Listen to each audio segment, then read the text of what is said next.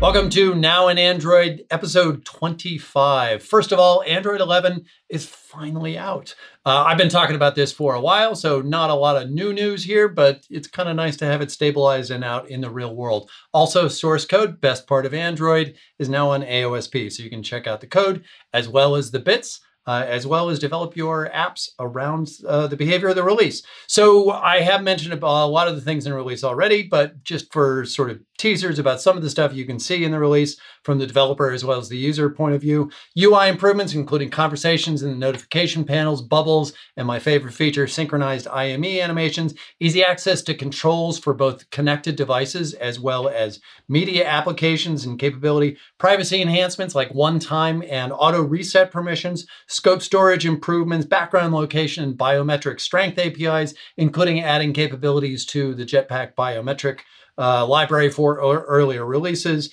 and developer enhancements like new crash reasons API, behavior toggling in the developer options, UI, ADB incremental installation for those really huge APKs, and more Kotlin nullability annotations in the platform APIs.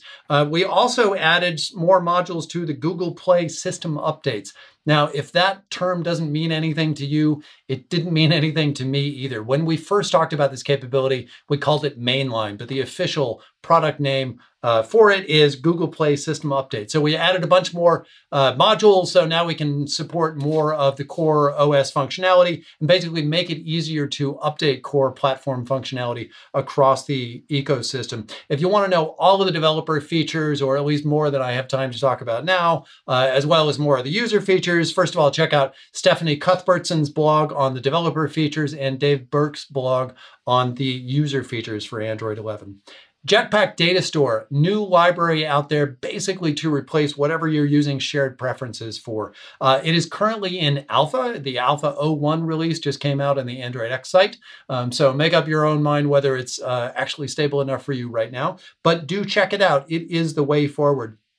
It uses Kotlin coroutines and Flow for easier asynchronous reads and writes. So before, if you wanted to write something, well, please don't do it on the UI thread. And then it was up to you how to sort of manage that capability. Now you can just write from wherever and it will shuffle onto the right thread appropriately using the magic of coroutines and Flow. There are actually two different APIs in DataStore to be aware of. One is called Preferences DataStore, and that is essentially a one-for-one replacement or functionality replacement for shared preferences.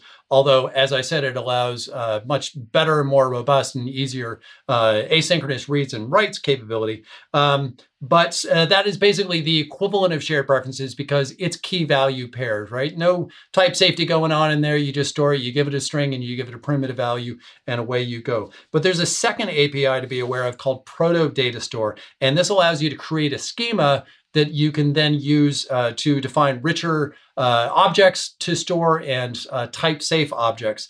So a little bit more powerful, a little bit more ramp up to use, not quite as, sort of plug and play as the key value. But if you need something more, that something more is in there for you. There are two code labs that we came out with to help you learn, get up to speed on this thing, as well as an article on the Android developers blog describing more about DataStore, and you can download the library and start playing with it today.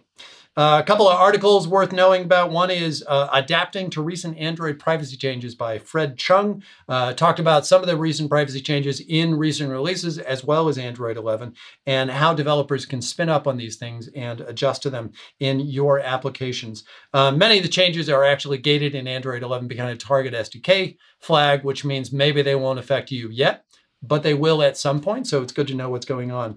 The article covers four areas in particular. One is package access. So in Android 11, applications no longer have access to information about all of the other applications installed on a device. So then what are you supposed to do about it? If you need that information, how do you work with that constraint? There's also a link to an implementation guide to give you more information about that.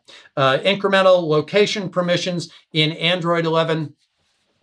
we now require you to first get the permission for foreground location and then get the permission for background location if you also need that. And then that takes the user to the settings dialog, the settings panel, where they can see, it's about data transparency. They can see what's going on in the system and make the appropriate decision for their situation. And this gives you more information about how that works and how to work with it.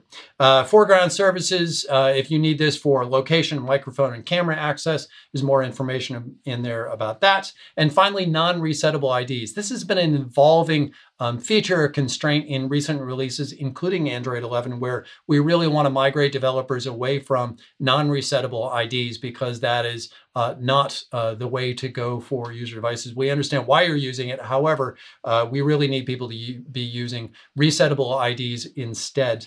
In Android 11, there was a change for the method getICCID. Used to return information that was specific to that device, and it no longer does. So again, you'll need to migrate. There's a link to the guide called Best Practices for Unique Identifiers. You should check that out and figure out how to migrate your own app and code to use resettable identifiers instead. Android GPU Inspector is a tool that we announced a while ago, but it was open only for a closed sort of pre-beta release as we were continued to work on it. Well, we have continued to work on it, and now there is an open beta. So you can sign up for this. You can download the bits directly. You can send us feedback. This tool is similar to other profiling tools that we have, sort of time-based information about what's going on in the system, things like CPU Inspector and Android Studio, as well as the standalone tools Systrace and Perfetto. The difference here is that it has low-level information about what's going on in the GPU. And this is really important for game developers and other developers that really need access to performance-sensitive information for 3D graphics operations that are happening on the device. So the GPU Inspector, Android GPU Inspector, only works on certain devices now because we need to cooperate with information that's coming from the drivers. So right now it's limited to Pixel 4 and Pixel 4 XL, but we're working with other manufacturers and devices to make sure that it's expanded to be usable on other devices going forward. You can download the tool. You can check out the article and the video that are linked now in Android in the article version as usual.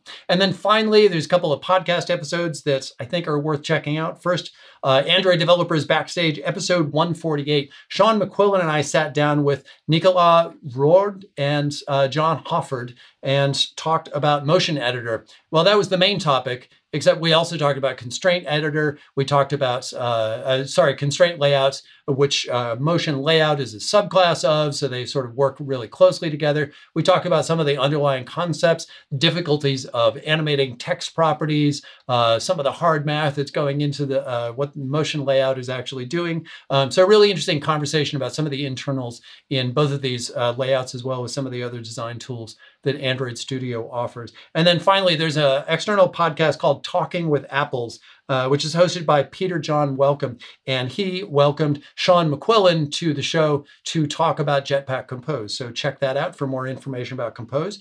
Check out the Now in Android 25 article for links to everything that I talked about here and more. And finally, if you like the video, go ahead and like and share and subscribe to the Android Developers channel on YouTube. Thanks.